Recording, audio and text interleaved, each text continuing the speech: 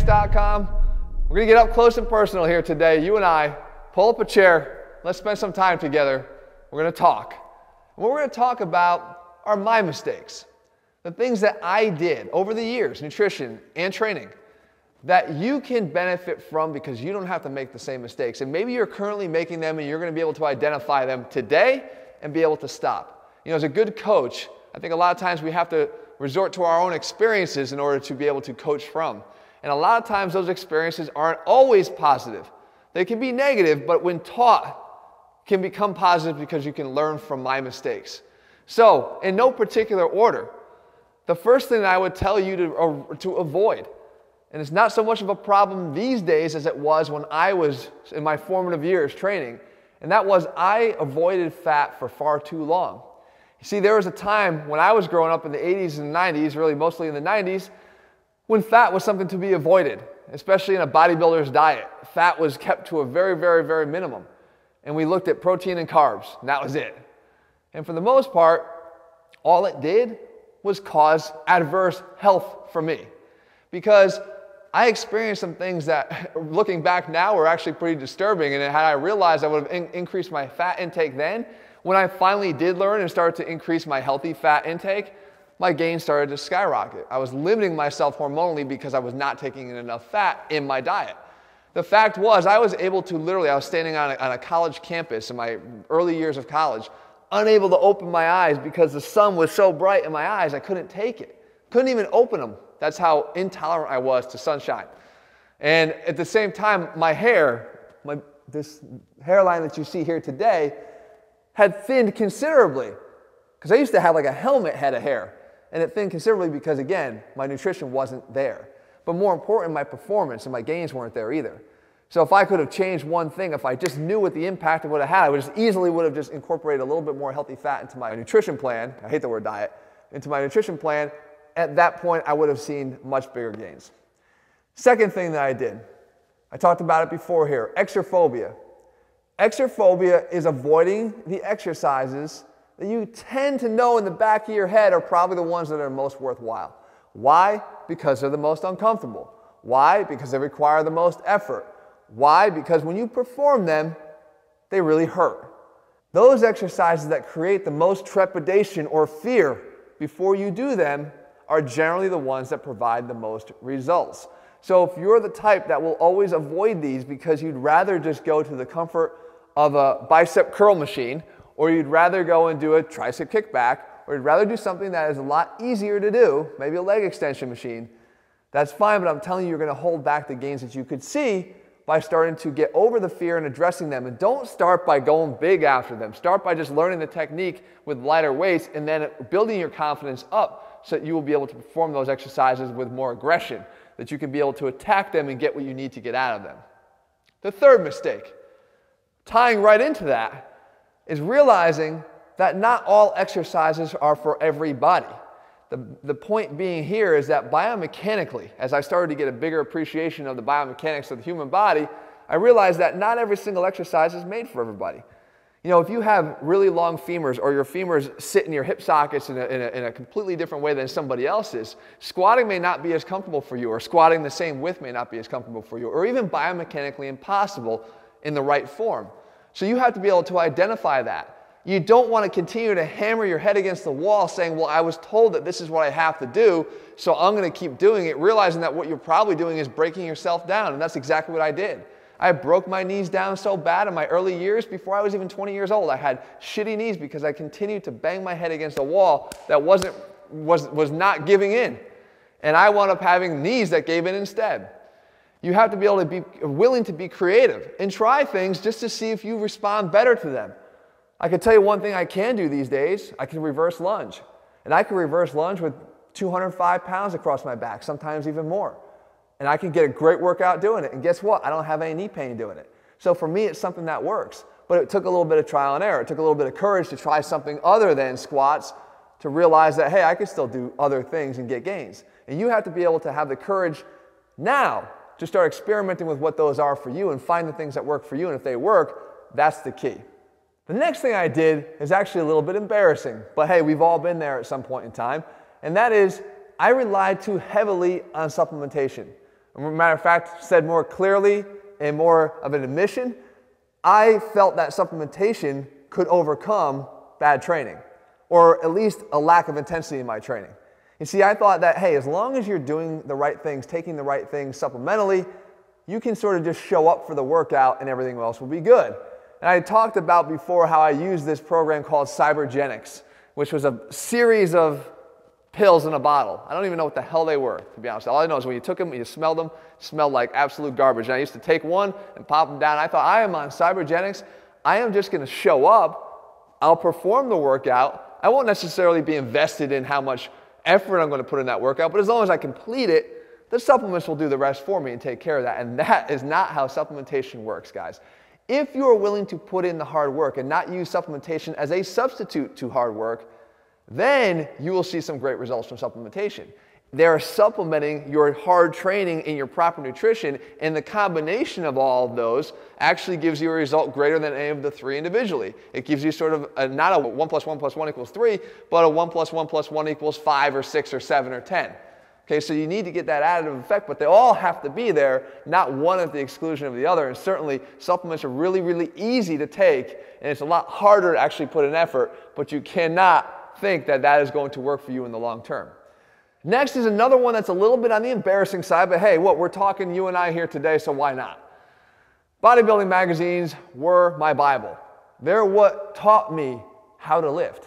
They're what taught me how to make early gains. I didn't have the internet. So I'm going to be really, really embarrassing here. The internet didn't exist when I was young in training and I just started out. I didn't have that. I didn't have a YouTube channel like mine, hopefully, that could guide you and give you real world things that you can do and apply, because you know it's coming from somebody that's playing on the same playing field as you are, on the same level playing field, and has experience guiding what it is that I do, that allowed me to be able to dispense this information to you confidently that's going to work for you. But I was following guys that I didn't really know any better. I knew that they only outweighed me by about 150 pounds, and I knew that they were, much more capable of handling workouts that lasted 2, 3, and 4 hours long, but it was all I had, and I modeled myself after that, and I followed the same 50 set workouts for just chest, and I followed the 2 and 3 hour workouts, and I did all that garbage, and I didn't see results. I saw enough to know that I could make a muscle and see some kind of a bump come up, but not enough to actually be really proud to say, hey, look, I work out for 3 hours a day. Can't you tell? It wasn't working for me that way. But again, it's all I had, and it's one of the things I wish I had different. I wish I had a different resource. I wish I had something like this channel a long time ago that would have been able to teach me the things I should have done a lot more quickly. The next thing is back to nutrition, and it's another sort of admission of mine, and that is I actually felt that proteins and carbs were the only thing that existed. I already had ruled out fat, and as far as carbs, I'm thinking pasta, rice, oatmeal, the things we talk about. I even mentioned some of them in the last video about hard gainer nutrition. I completely overlooked, for 2 reasons, plant-based nutrition, fibrous carbohydrates, because I didn't like them. As I said before, exerphobia, I had foodophobia. I didn't like the taste of vegetables. You couldn't get me to eat them. I didn't see any value in them, right? They were there to gross me out or have some point of discussion for my family to be yelling at me, you make sure you eat your vegetables. That's what it was to me. It was always a negative thing. But when I finally adopted an appreciation for the other kind of carbohydrates here, the more fibrous carbohydrates, everything changed. It was an eye-opener for me. And I think the real power behind it was that I was actually finally, for the first time, especially as I started to increase my fat intake again, was I started to round out my diet and nutrition plan and complete my nutrition plan, where I finally was now getting the micronutrients that a lot of the fibrous carbohydrates in the plant-based nutrition is abundant in, that was complementing and filling in my deficiencies from relying solely on protein and starchy carbohydrates. So I would advise you that if you're the type that was like me, who just kind of tends to hate the taste of some of those vegetables, which, by the way, I'm completely over these days. Completely. I love Brussels sprouts, believe it or not. I love asparagus. I love broccoli. There's so many vegetables these days that I love and I look forward to having that I kind of feel embarrassed to admit that I was the other way. But it's a reality, and it's a reality that a lot of you guys face. And the inspirational part that I can tell you is that by adopting a more well-rounded plan. By incorporating a lot more plant-based nutrition, you're going to see results. And a lot of times I feel because you're finally, for the first time, plugging in deficiencies that you were unaware you even had. Next, this is one of my favorite. Point A to point B. When I trained, that's all I cared about. I had no respect for the process. I had no respect for or appreciation for the A to Z. Not just A to B, but A to Z, meaning every step of the rep along the way. You cannot focus on the rep as the metric of your workout.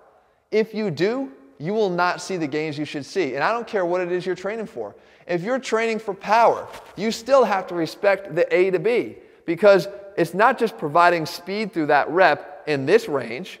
It's speed through the rep in this range, and speed through the rep in this range, and speed through the rep in this range. It's speed through the rep in the entire range, trying to accelerate the rep throughout the entire range of motion. So really being invested in that single rep and then repeating it and repeating it and repeating it. And you can see right there the mental capacity that you have to have and the concentration that you have to do that for every rep and invest yourself so heavily in every rep is challenging, but it's worth it. It is worth it. If you just think about the reps, I used to go there and go, all right, I know I got to get from here to here, here to here. If I could got there this way, fine. If I had to bow my elbows out to get it up there, oh, it was actually a good thing because I could actually divert some of the focus away from the biceps so that I knew I could get to 10 reps, the magic number, or 12 reps, without it actually wearing me down prior to reaching the 10 or 12 reps. God forbid I failed at 8 or 9, I would feel like it was an unsuccessful set, and that is the wrong mindset. If I had devoted every ounce of effort I had into enjoying the rep all the way up and making sure that the tension was going to the muscle I was actually trying to place it on, who cares if it was 8 reps? It was 8 way better reps than the other ones that I did, the 10 or 12, where I did about 2 good ones and 9 or 10 half-assed reps. You cannot have that mindset and see a lot of success in the gym. Make every one as productive, and if that means uncomfortable, as uncomfortable as you can make it, and the gains will start coming, I promise you. And lastly, I have to say, for a very long period of time, I was on the wrong side of the volume and the intensity balance, right, on this scale. If you go heavy on the intensity, then you're going to have to go light on the volume. If you go high on the volume, then you're going to have to lighten up the intensity. And for me, again, as a natural lifter, the thing I found to be the most productive thing that I did to my training was I increased the intensity. And so be it if I had to decrease that volume. Because guess what? That meant that those 2- and 3-hour workouts that I was following for chest alone from the muscle building magazines had to go. And yeah, it was hard to say goodbye, but man, I had actually a life now. In the afternoon, I was able to actually go home and do something else other than be at the gym for 3 hours. And you know what happened? I started to see results. And I realized that the impossibility is something that makes so much sense. You can't train as hard as you possibly can and do that for a long, long, long period of time. Now I'm talking about within a single workout and amongst several workouts strung together. You do it within a single workout, eventually your effort level is going to diminish, and what you're putting out at the end is really half-assed effort, which is not really capable of delivering the results you're looking for. If you string together those over workout after workout after workout, eventually you start to dip into your capacity to recover. And again, you're going to start to see your ability to perform high-quality workouts diminish. So you need to be able to see that and make that trade, and I'm imploring you to do what I did. Give up the time and invest more in the intensity. And when you do that, you will see much better results, I promise you.